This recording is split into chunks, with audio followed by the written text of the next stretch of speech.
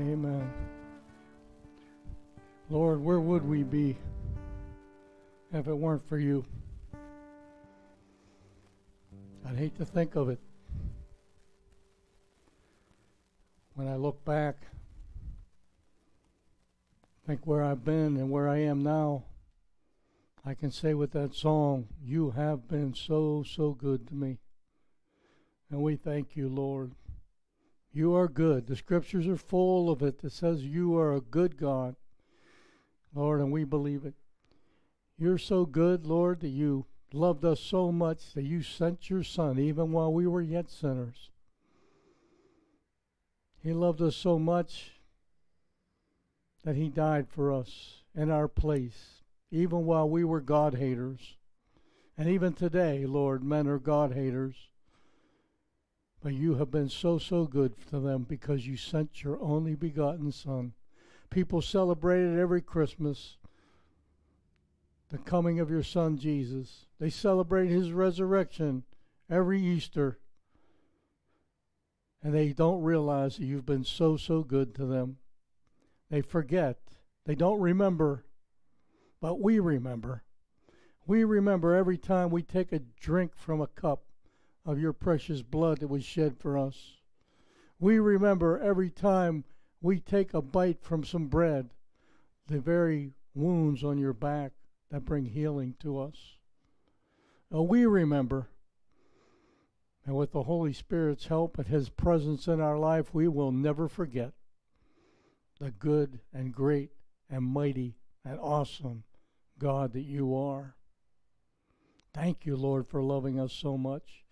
I wish the world could know you. I wish I could repent for the whole world, but I can't. I have a hard time repenting for myself to turn around and go the other direction when your Holy Spirit speaks. But Lord, we need your help down here. Revival's already here. It's us that need to be revived one by one until the whole earth is filled with your glory, until your will is done on this earth. Just like your Son taught us how to pray, that your will be done on earth, this earth, as it is in your heaven. That means peace. Lord, you've been so, so good to us. Thank you, thank you, thank you. As we study your word now, Lord, show us great and mighty things that we do not know or don't understand, that we could always remember our glorious Savior, Jesus Christ. To you be the glory in Jesus' name. Amen. Amen. God bless you, church. You may be seated. For everyone out there, get your Bibles open. Genesis chapter 16. We've been studying in Genesis so far. This is the 16th week. There's 50 chapters, so we got a ways to go. What's that, about 44 chapters left? So, I think we're going to stay in the book because the Holy Spirit has been present as we've been teaching. As I've been teaching through the book here. I just want to review a little bit on chapter 15 so we can remember, because a lot of people have a hard time remembering what we did preach on last week. And that's not your fault. It's a common fault. Even I forget sometimes what I taught the week before. But anyway, Genesis chapter 15, God gave a promise to Abram. Okay, not Abraham yet, Abram, okay? The promises were the three specific ones in chapter 15 where he's going to have a physical heir, he's going to have an inheritance in a land called Canaan, and his descendants were going to be delivered after 400 years in slavery.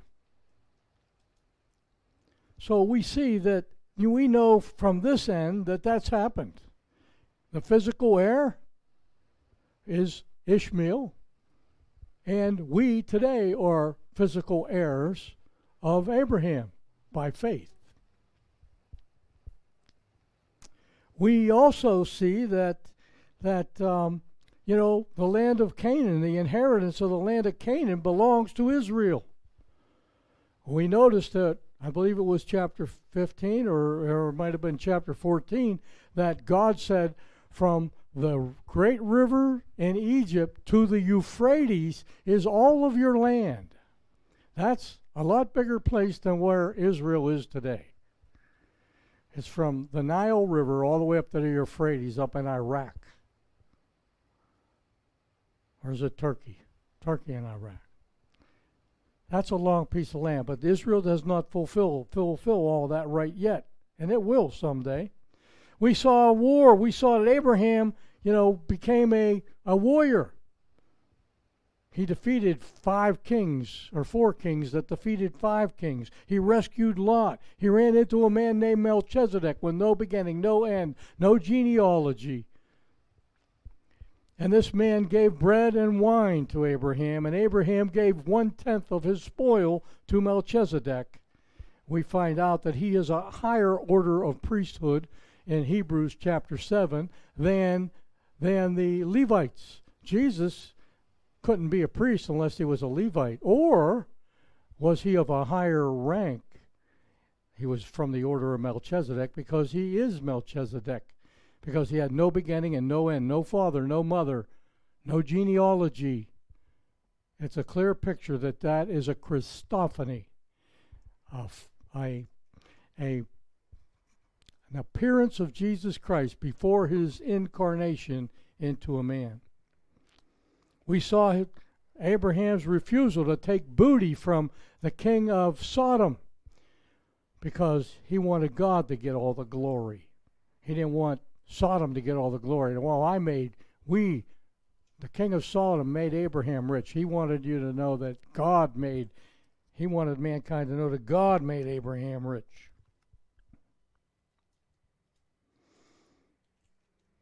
We see that Abraham had faith to leave his homeland. He had a fault because he went to Egypt and he lied and sinned. He was fearless.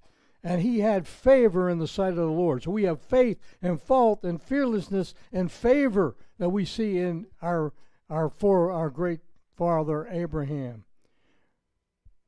Abraham even doubted God's promise. I'm childless. How can I have an heir? The heir to my fortune is Eliezer of Damascus. And the Lord told him, he will not be your heir. He had no offspring. He was 85 at this time. Sarah was 80 or 75. They had no offspring. She would have been barren. But you got to remember, there are scriptures that read, the Lord gives the fruit of the womb. One of the greatest statements we see in verse 6 of chapter 15, and Abraham believed in the Lord, and it was accounted to him for righteousness. And the same today. Anyone who believes in the Lord Jesus Christ. The Lord here is Elohim, who sent his Son, the plural God, the God the Father, God the Son, God the Holy Spirit. And if you've been in my teachings long, you notice that I gave you a picture of the Trinity in Genesis chapter 1, verse 1, Genesis chapter 2, chapter 1, verse 2, and Genesis chapter 1, verse 3. In the beginning, God, Elohim, the plural for the name El, which is God. Elohim is plural. That tells you right there that God is a triune or at least a multi-une being. We see in verse 2 that the Holy Spirit hovered over the waters. We see the Holy Spirit. Verse 1, we see God the Father. In verse 2, we see the Holy Spirit. And then God said, let there be light, verse 3. And then we see, in the beginning was the Word, and the Word was with God, and the Word was God, and the Word was made flesh and dwelt among us. Who's the Word? Jesus. So now we see Father, Son, Holy Spirit right in the first 3 verses of the Bible, and try to blow that away. You can't do it even if you study the Hebrew. And for you who believe in God, believe in the Lord Jesus Christ, it will be accounted to you for righteousness. One of the most powerful verses in the Bible. You believe in the Lord Jesus Christ, and it will be accounted to you as righteousness. That means that you can enter the kingdom of heaven because you have been made righteous by the righteous robe and the shedded blood of our Savior Jesus Christ. One of the most powerful verses in the Bible. Don't you ever forget it. Say it with me. Genesis 15:6. Genesis 15:6. And Abraham believed God, and it was accounted to him for righteousness. Then God made a covenant. Abraham's there like, how can this be? And God says, I'm going to make a covenant with you. He told him to cut a bunch of this stuff apart, a heifer, a goat, a ram, turtle doves, pigeons, and separate them. And I'm going to make a covenant, and it's a covenant that's going to be with you. And you don't even need to sign this covenant, Abraham. I'm going to sign it. And he had a dream where he was fearful. And God made a covenant. In other words, Numbers 23, 23:10, I believe it is. God is not a man that he should lie, or a son of man that he should repent. He has spoken and he will do it. So that's what God's telling Abraham. I spoke. I'm going to make a covenant with you. You don't even need to sign the covenant. My word is as good as I am, and it will happen. And of course, we do know that Abraham had a son later on. And we do know that he had two sons because Abraham tried to work it out in the flesh along with Sarah. They jumped in the flesh for a while. And Sarah gave Hagar to Abraham to have a son in her place, which was a work of the flesh. We know that God said, take your son, your only son, to a mountain which I say, and you will slay him there. Genesis chapter 22. Why did God say only son when Ishmael was 13 or 14 years older than Isaac when he was born? Because God does not recognize the work of your flesh. Thanks be to God that he sees your spirit man. Thanks be to God. Wow. Powerful, powerful chapter. And there's pictures of God painted a beautiful picture in that chapter. A beautiful picture is being painted. Now we move to chapter 16. We're going to see where Abraham kind of messed up. Well, he did mess up. Chapter 15 focuses on God's promises. Chapter 16 here focuses on man's failure, his sin. It's approximately 8 years later now, 8 to 15 years later. Abraham's sin is affecting the world even to this day because he sinned. He went into Hagar because Sarah gave him to him, and that today is the conflict between Israel and Arabs because they were conflicted from that day on. We're going to see why as we move through this chapter. The war still goes on to this day. I showed you on Sunday that we're involved in the war of all ages is still raging in the world today, the battle for men's souls. But there's also a war going on earth. It's a battle between Israel and the Arabs, and it still goes on because Abraham and Sarah jumped into the flesh and created a son called Ishmael from jumping into their stinking flesh. You know why you get buried in water baptism? So that you don't stink. Because you got to bury that dead man. Verse 1. Sarah was 75 years old and she had no children yet. That's considered a great curse in Israel, to be barren as a woman. A woman's honor in these times was the honor or the ability to reproduce, and here Sarah could not reproduce. Abraham loved Sarah, but she could not get pregnant. She had an Egyptian maidservant named Hagar. How did she get this maidservant? When Abraham went to Egypt, because he heard there was a famine. And he went to Egypt from the promised land. God did not tell him to go to Egypt. He went to Egypt on his own. If he would have listened to God, he would have stayed in the promised land, and Hagar would not be part of this family. It was Abraham's disobedience that led him to Egypt. And there Sarah acquired a maidservant called Hagar. I'm sure she was a beautiful young Egyptian woman. But she was a byproduct of Egypt. You want to go back to Egypt where you used to be before you got saved? Egypt represents your old nature. Man's common error is we mistake God's timing. You heard that God's never late, never early. He's just always on time. You want him to, God says he's going to show up, but he don't show up until, so he's going to show up at midnight. He don't show up until 30 seconds before the clock strikes midnight. That's God, because he's, you know what? He wants to make sure that you believe what he said. If he said it, he's going to do it. That's all there is to it. The Word of God is full of it. He's not a man that he should lie. He spoke. It will be done. Sarah said that he could go into his maid, which means sexual intercourse. And basically, Sarah would be a surrogate mother to this baby. The baby would be born on her lap or impregnated while on her lap. That kind of throws you the wrong way, you know what I mean? I can read you something I pulled off today. Not today, but the other day when I was studying. According to some of the customs of the day, Hagar would actually sit on the lap of Sarah as Abraham inseminated her to show that the child would legally belong to Sarah, as Hagar was merely a substitute for Sarah. We understand from this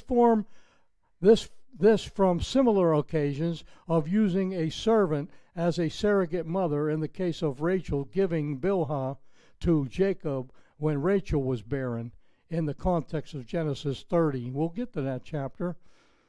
So she said, "Here is my maid Bilhah, go into her, and she will bear a child on my knees, that I also may have children by her." A phrase, "bear a child on my knees," refers to an ancient practice of surrogate adoption. Some believe that the phrase refers only to symbolic placement of the child on the knees of the one who adopts it. Others believe that it refers to a surrogate sitting on the lap of the adoptive mother during both insemination and birth. For example, referring to Genesis 33, the 20th century Bible commentary says, these words are probably intended literally and not merely a figurative adoption. We should not regard the idea that Hagar was inseminated and gave birth on her knees of Sarah as a certainty. We don't know enough about this ancient practice, and even if it were the ancient custom, it does not mean that it was followed through in every case. But it certainly is a reasonable possibility. Whew. I'll tell you what, I'd hate to think of my wife with another man. And here you see it in the Scripture. Well, the Bible does not glorify polygamy at all. It does not. And almost every time that it's involved, there's a problem. It's associated with something wrong. Sarah's understanding was based on doubt in God's promise. She doubted God, that she was 75 years old and she could get pregnant. I'm going to tell you what, I don't care if a woman has her uterus taken out by the doctor. If God wants you to have a child, you will have a child. He'll put another womb in there. He's replaced hearts. David said, "Give me a clean heart, O God." The word is bara, which means give me a new heart. Bara means from nothing. God gave David a new heart, not the heart that he had, a new heart. And God can do it. You know what? If these things are over your head, you need to get into the Word of God and believe. All things are possible with God. All things, not some things, all things. I'm trying as a pastor is to boost our faith. That's my job, to boost my faith in the Lord. Sarah is suggesting that she's going to help God out. Oh, she just created a big problem. Today, even the war goes on. Those people that flew those planes into the Twin Towers, still part of this war that's going on.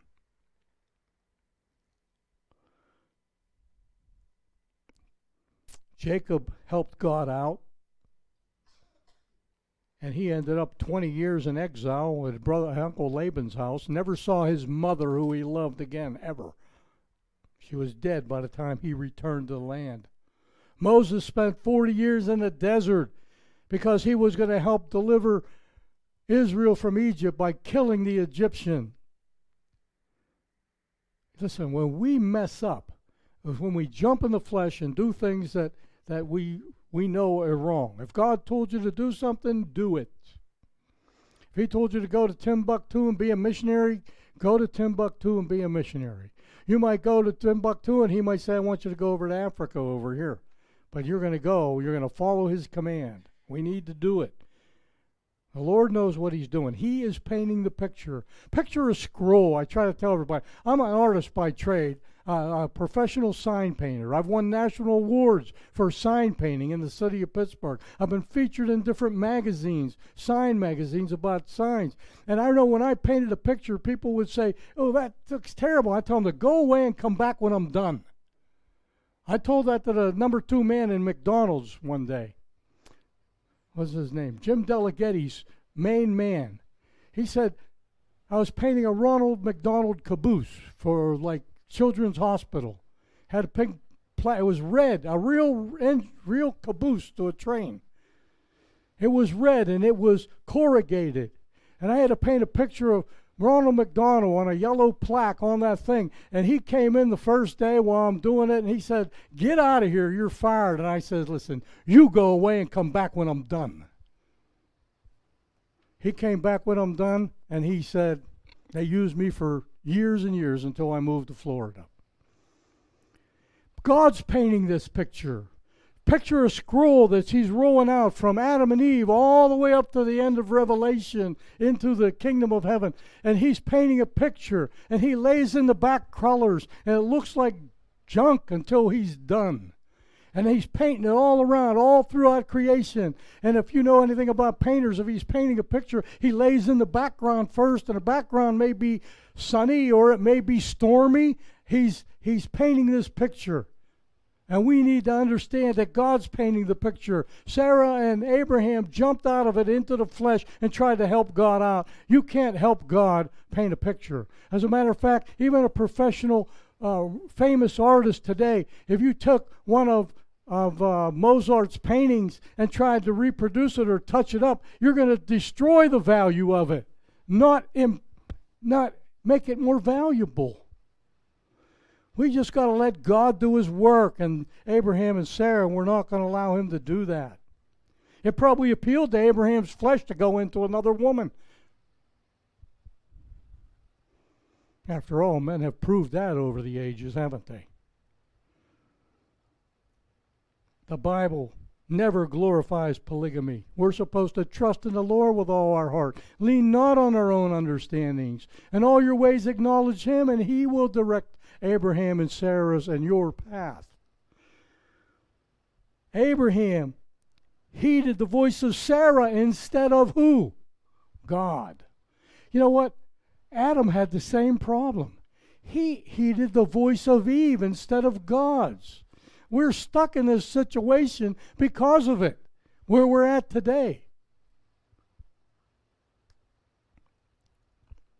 All because of Adam and Eve, we have to die. Not only that, animals have to die.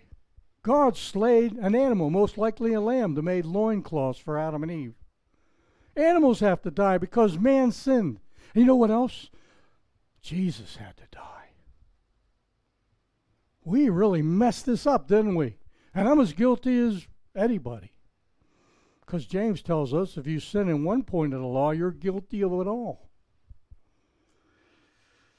Abraham heeded the voice of Sarah, and like Adam,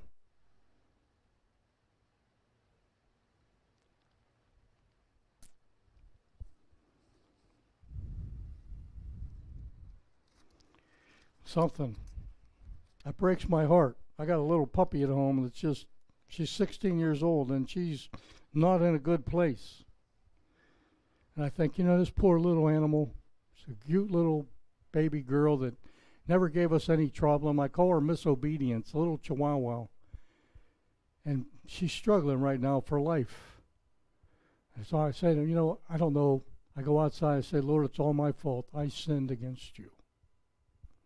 This poor little creature has to die. I sinned against you, Lord, and Jesus Christ, the Son of your Son, had to come to earth and die. It breaks your heart when you think of it.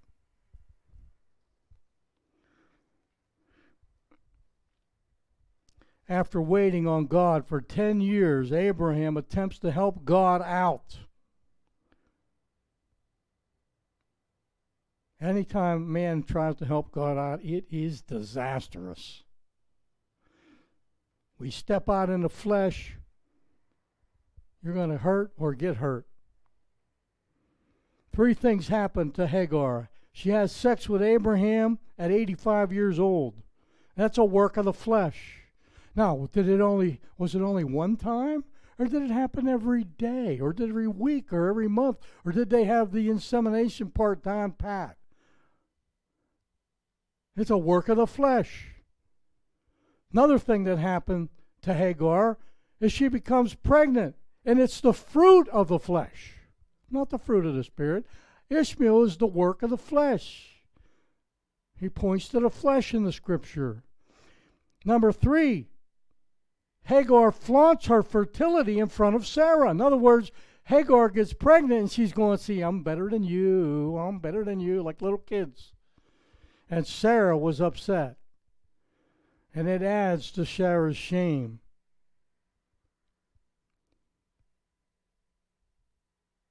Because women that couldn't get pregnant were looked down upon in these days. So there's a blame-shifting game going on, just like Adam and Eve. Adam said, well, the woman told me. And the Eve said, well, the serpent told me. A blame game going on. Sarah's idea was made literal in the flesh. And our flesh always tries to blame something else. I'll tell you what. You want to become a believer in Jesus Christ, you have to first realize that you are a sinner and you must repent. You must repent. This is a work of the flesh. Sarah should have seen this coming.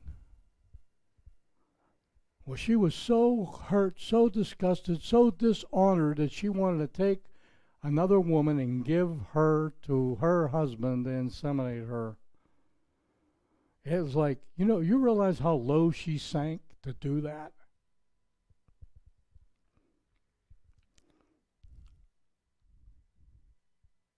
Thank God. I heard it down here many times. Thank God he doesn't look at the acts of our flesh, because I would have been snuffed out many years ago.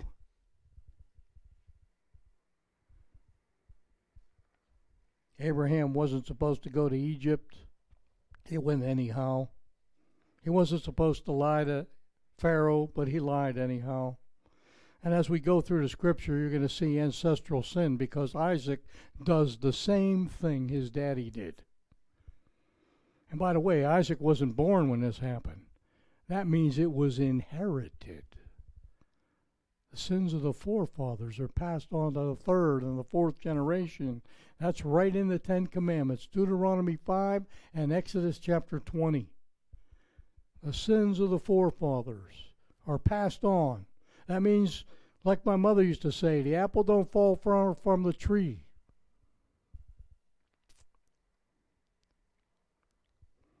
Flesh leads to a lack of love and compassion. Verse 6, Abraham gives Sarah consent to deal harshly with Hagar. Sarah's making it rough for Hagar, to the point where Hagar flees. She flees. Sarah's making it really bad because, well, first of all, Hagar's, teasing her. I can get pregnant and you can't. Ha, ha, ha. It's one of those childish games we play in the flesh. But Sarah gets so upset, she makes Hagar so miserable that she flees. And Abraham does not pursue it. that tells me that he knows he messed up. He knows he messed up. Verse 7, now the angel of the Lord found her by the spring of water in the wilderness, by the spring on the way to shore. This is the angel of the Lord. The angel of the Lord. Most people feel that this is another Christophany, especially when it begins with a capital A. Most feel it's a Christophany, another pre-incarnate appearance of Jesus Christ. 2 chapters, we see 2 pre-incarnate appearances of Jesus Christ. Number 1, he is the priest Melchizedek, the higher order of priesthood than the Levites. And also now we see that he's the angel of the Lord. We see the angel of the Lord many times in Scripture. Sometimes it's the Lord Jesus Christ, and sometimes it's an angel of the Lord. But Hagar sees it, and it's written here in the Scriptures with a capitalized A, which kind of points to, and as we study this and what Hagar says, you can find out that it is the Lord. It's not just an angel of the Lord. It is the angel of the Lord Jesus Christ, pre-incarnate. Hagar says she has seen the Lord in verse 13. Let's read that on verse 13. This is the New King James Version. 16. I'm going to start at the 11th verse. No, the 10th. Then the angel of the Lord, capital A, of the Lord, all capital letters, that means Elohim, the triune God, said to her, I will multiply your descendants exceedingly, so that they shall not be counted for their multitude. And the angel, capital A again, of the Lord, capital all letters on Lord, means Elohim, the triune God. Behold, you are with child, and you shall bear a son. You shall call his name Ishmael, because the Lord, Elohim, has heard your affliction. He shall be a wild man. His hands shall be against every man, and every man's hand against him. And he shall dwell in the presence of his brethren. Then she called the name of the Lord, Elohim, who spoke to her, You are the God who sees. For she said, Have I also here seen him who sees me? Therefore the well was called Ber Lahai Roi. Observe it. Observe, it is between Kadesh and Bered. So Hagar bore Abraham's son, and Abraham named the son whom Hagar bore Ishmael. Abram was 86 years old when Hagar bore Ishmael to Abram.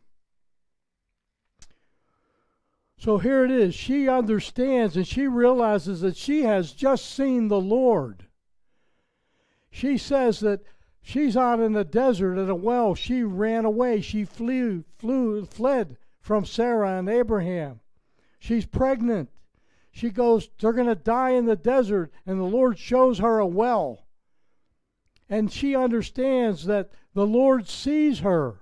Let me put this to you today. I don't care what your circumstances are, where you are in life, God sees it.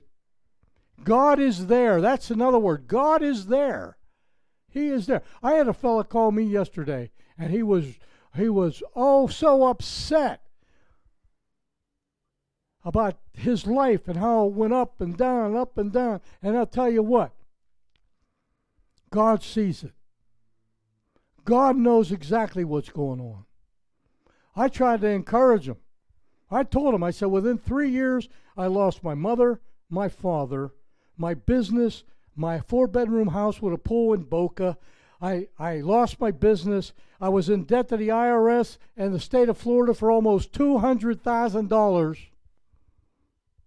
You think you had it bad? So did I. There's not a man on this earth that isn't going through something like you went through, and they survived. Take heart. Get on your knees. Pray, because the Lord sees it. Even though you're walking through the valley of the shadow of death, you shall fear no evil, because God is with you. I tried to encourage him. I don't know that I did such a good job. But what I was saying, within 2 years, I was out of debt to the IRS and the state of Pennsylvania for almost $200,000. And I never paid a dime to the state of Pennsylvania. Listen, God saw me in that situation, and He delivered me. And He can deliver you. You don't think He can? Turn to the book of Job and read those chapters. You don't think He can deliver you? Turn to Daniel chapter 2 and 3 and learn about Shadrach, Meshach, and Abednego. If you don't believe that, turn to Jonah and see about the whale that swallowed him and spit him out on dry land. We'll vomit him out on dry land. If you don't believe that, then look at the creation.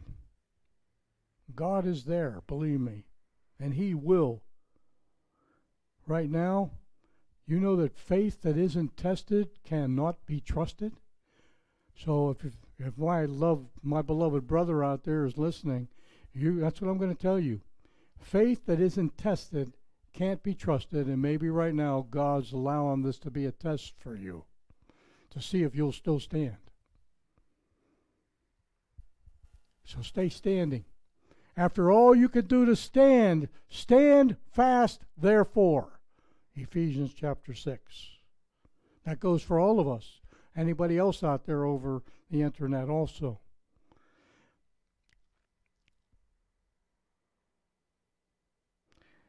This term, the Lord or Yahweh, never appears after the incarnation of Jesus Christ in the Bible. Never again. Jesus said, "No one has seen God the Father at any time. The only begotten Son, who is in the bosom of the Father, has declared Him." Do you know? I'm going to tell you how. People say, well, if you saw Jesus, you wouldn't die. People saw Jesus, God in the flesh, and didn't die. You know that, right? But if you see God the Father in all His glory, you're history, man. I'm going to tell you right now. Well, do you know Jesus is a reflection of the Father? He told Philip in chapter 14 of John, he says, Philip says, "Show me the Father." And Jesus said, "Philip, have I been so long with you, you don't recognize me?" So here he was, looking at the Savior of the world, the Son of God, and Jesus is telling him, you're looking at God. You were looking at a reflection of God, of who God is, because Hebrews 1:3 says He's the radiance of God's glory, the exact representation of His nature, and He upholds all things by the word of His power. You're looking at a reflection of God if you see Jesus. That's why people can see Jesus and live. Let me tell you something. Do you know that you've never seen your face? You've never seen your face. What you saw was a reflection of your face, isn't it? When you see Jesus, you're seeing a reflection of God. Read Hebrews 1:3. He's the radiance of God's glory, the exact representation of His nature, and He upholds all things by the word of His power. You'll never see your face. I don't think we'll ever see our face. I don't know. Is there mirrors in heaven? But even if it is, it's a reflection. I don't know. Maybe we'll have 4 eyes like the cherubim, and they can look at your face. I don't know. I'm just saying. Listen, you've only saw a reflection. Jesus Christ is a reflection of God the Father. She saw it. She saw God, a pre-incarnate appearance of Jesus Christ in the Scriptures. Joshua saw Him as the captain of the hosts of the army of the Lord, Joshua chapter 5, verse 14, I believe it is. Listen, many people have seen the Lord Jesus Christ in the Scriptures. Jacob wrestled with God. Who do you think he was wrestling with? Elohim? No, she was wrestling with Jesus. There's other appearances of the angel of the Lord in Abraham, chapter 22. We're going to see that as we move on. Genesis 31 to Jacob when he wrestled with the Lord. I just said it. Exodus chapter 3, Moses at the burning bush. Balaam saw him in Numbers 22. Judges chapter 6, Gideon sees him. Judges 13, Samson. And one appears to announce Samson's birth. Zechariah chapter 3 to Joshua the high priest. Actually, Satan and the Son of God is there. Listen, the Old Testament is full of beautiful pictures of Jesus. Beautiful pictures of Jesus. And we got to take the scriptures sometimes literally, we got to take them sometimes spiritually. So, how am I going to say this? If the literal sense makes good sense, you can seek no other sense because you'll come up with nonsense. Now, if the passage is scriptural or spiritual, like John chapter 2, where Jesus says, you destroy this temple and in 3 days I'll raise it up. That's a spiritual chapter. Those are spiritual verses. Now, if the spiritual sense makes good sense, don't seek a literal sense like the Jews did, because they'll never understand that he's going to rise in 3 days. Because you'll be coming up with nonsense again. You got to be very careful when you read the scriptures. If the spiritual sense makes good sense, don't seek a literal sense, because it's nonsense. The Lord is always looking for the lost and the hurting. And here's Hagar. She's lost. She's hurting. She's pregnant. She's in the desert. She's going to die unless she gets some water for her and her son. God's always looking for you. My brother who called me yesterday, you were hurting. God knows you're hurting, and he's there for you. He's always looking for the lost and the hurting. Always.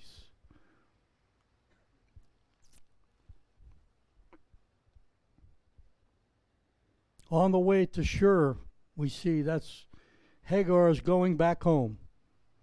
By her going to that on the way to Shur means she's headed back to Egypt.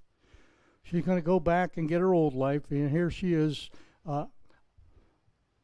Who is she? She's a servant of Sarah, who's a servant of God, who's a spouse to the greatest patriarch that ever lived, Abraham.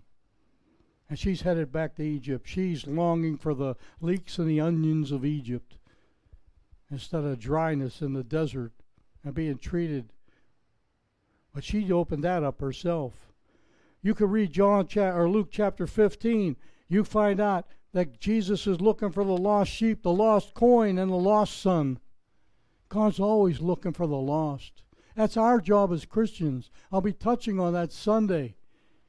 Our job is to make disciples, to get basic training for discipleship, to use our gifts and the weapons of our warfare to win. There's a world, a real Army soldier, like an Army man in the United States Army, he goes out to war to kill people.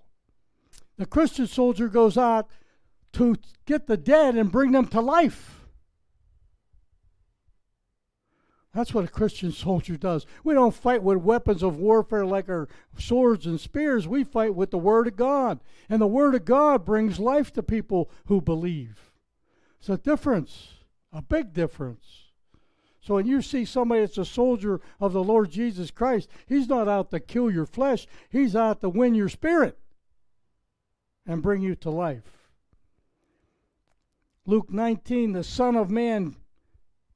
Luke 19:10, one of the first verses I memorized. The Son of Man did not come to seek, and he did not come. Now I got it all messed up. Son of Man did not come to be served, but to serve, and to give his life a ransom for many. That's not it. The Son of Man came to seek and to save that which is lost. I do get these verses mixed up once in a while. The Son of Man, he came to seek and to save those that are lost. He came to seek and to save Hagar. He came to seek and to save the lost sheep. He came to seek and to save the lost coin. He came to seek and to save the lost son, the prodigal son. The angel of the Lord asks her, he says to Hagar, Sarah's maid, where have you come from and where are you going? Where she comes from, where's she going? God calls her Sarah's maid. So he already knows where she's supposed to be. She's the maid of Sarah. He gives her two commands. Return to Sarah and listen, submit to her. Resist the devil and he'll flee from you, but you have to first submit to God. Sarah, or Hagar here, is told to submit to Sarah. In other words, no more of this petty stuff of teasing Sarah because you were pregnant and she isn't. Actually, as I said, Abraham's 86 years old. Sarah did not have another child until like 14 years later. Abraham was 100 and Sarah was 90. Ishmael was about 13 or 14 years old. God promises to multiply Hagar's descendants. We just read it. The Lord expounds on this prophecy. There's 6 aspects to Hagar's child. Number 1, she would bear a son, and that was fulfilled in verse 15. She would call him Ishmael, which means God hears. Ishmael means God hears. Because the Lord heard her cry out in the desert, and he hears your cry, whatever situation you're in. He will be a wild man. He's fierce. He will be against everybody, and everybody will be against him. This is the tribes of the Arabs. And now we're going to have feud from Ishmael and Isaac's line, the Jews to the Arabs, and that war still goes on today. Arabs, they are sons of Abraham, but they are not the promised sons of Abraham, the promise of the flesh, of the spirit man. He will be against every man. That means he's going to be independent. He will have every man hand against him. He's going to make many enemies, as we well know and see that today. He will dwell in his brethren's presence. Israel exists, and they dwell in his presence, the rest of the land of Canaan. Ishmael is the father of all Arab people, and Abraham is the father of all Jewish people. Abraham, in general, is fierce, independent, having many enemies, and he dwells within his brethren in the promised land. And we see sibling rivalry even to this day. El Rohi, Abraham's had this attribute of the Christophany, the angel of the Lord, stands out to him. She's saying, he's omnipresent. The God who sees, he's there. He's always there. He's always present. Omnipresence, that's where we get that word, omnipresent. Hagar speaks of God's gracious intervention. She calls the place Ber Halai Rohi, the well of the one who sees me. She was dying of thirst. And here she sees a well. The Lord pointed it out to her. And she goes and calls the place the well of he who sees me. Ishmael was born to Hagar and Abram, a byproduct of the flesh. He is not the son of the promise. We know that Abraham's son Isaac is. Abraham's settling for less than what God promised him. Abraham's 86 when Ishmael was born. Another 14 years until he has the son of promise. So he had another 14 years of waiting this thing out. What if he relied on the Father's promise? There wouldn't be maybe any wars in Israel today. Who knows? If only Abraham relied on God's promise. And because he didn't, it's nothing but heartache and heartbreak. Here's 7 tests Abraham had to go through. and I'll end it here. Number one, he called them out of Ur. He kind of passed, but he hesitated a little bit. He got himself hung up in Haran for a while until his dad passed away. So it was partial obedience. So whether did he pass or did he fail? I guess you could say he passed because he did end up in Egypt. In Canaan. He delayed the family because of that partial obedience. He got to Canaan. Then he left as soon as he got there because of a famine. He ended up in Egypt. He lied about Sarah being his wife and said he was her half-sister, which she really was. We went through that. Acquired riches there, which made him a stumbling block. And he acquired Hagar there, another stumbling block. So another test Abraham was famine. He failed to trust God in Canaan, and he went to Egypt. He wasn't told to go to Egypt. He got riches in Egypt. He somehow became a warrior because he got the power of war, and he defeated 4 kings that defeated 5 kings. But he delayed the promised seed, the son. He kind of failed that because, he took Hagar at the suggestion of his wife. Sodom and Gomorrah is going to be a test to come for Abraham. And the offering up of Isaac in chapter 22 is going to be another test. And we're going to see, when it all comes to the end of things, Abraham is a great patriarch of God's promise. And again, we go back to Genesis 15:6. That Abraham believed God, and it was accounted him for righteousness. And that verse applies in the New Testament in many places, Romans, Habakkuk, many places. If you believe in Jesus, the Son of God, it will be accounted to you as righteousness, and you will enter the kingdom of heaven. You can read Isaiah chapter 6 and part B that says that he's going to put on his robe of righteousness on you. And you'll be made righteous because of him and not for no other reason. So that's the end of our teaching in chapter 16. We're going to move on to chapter 17 next week. And I pray you get something out of this tonight. And to God be the glory. I love you all, and good night. Amen.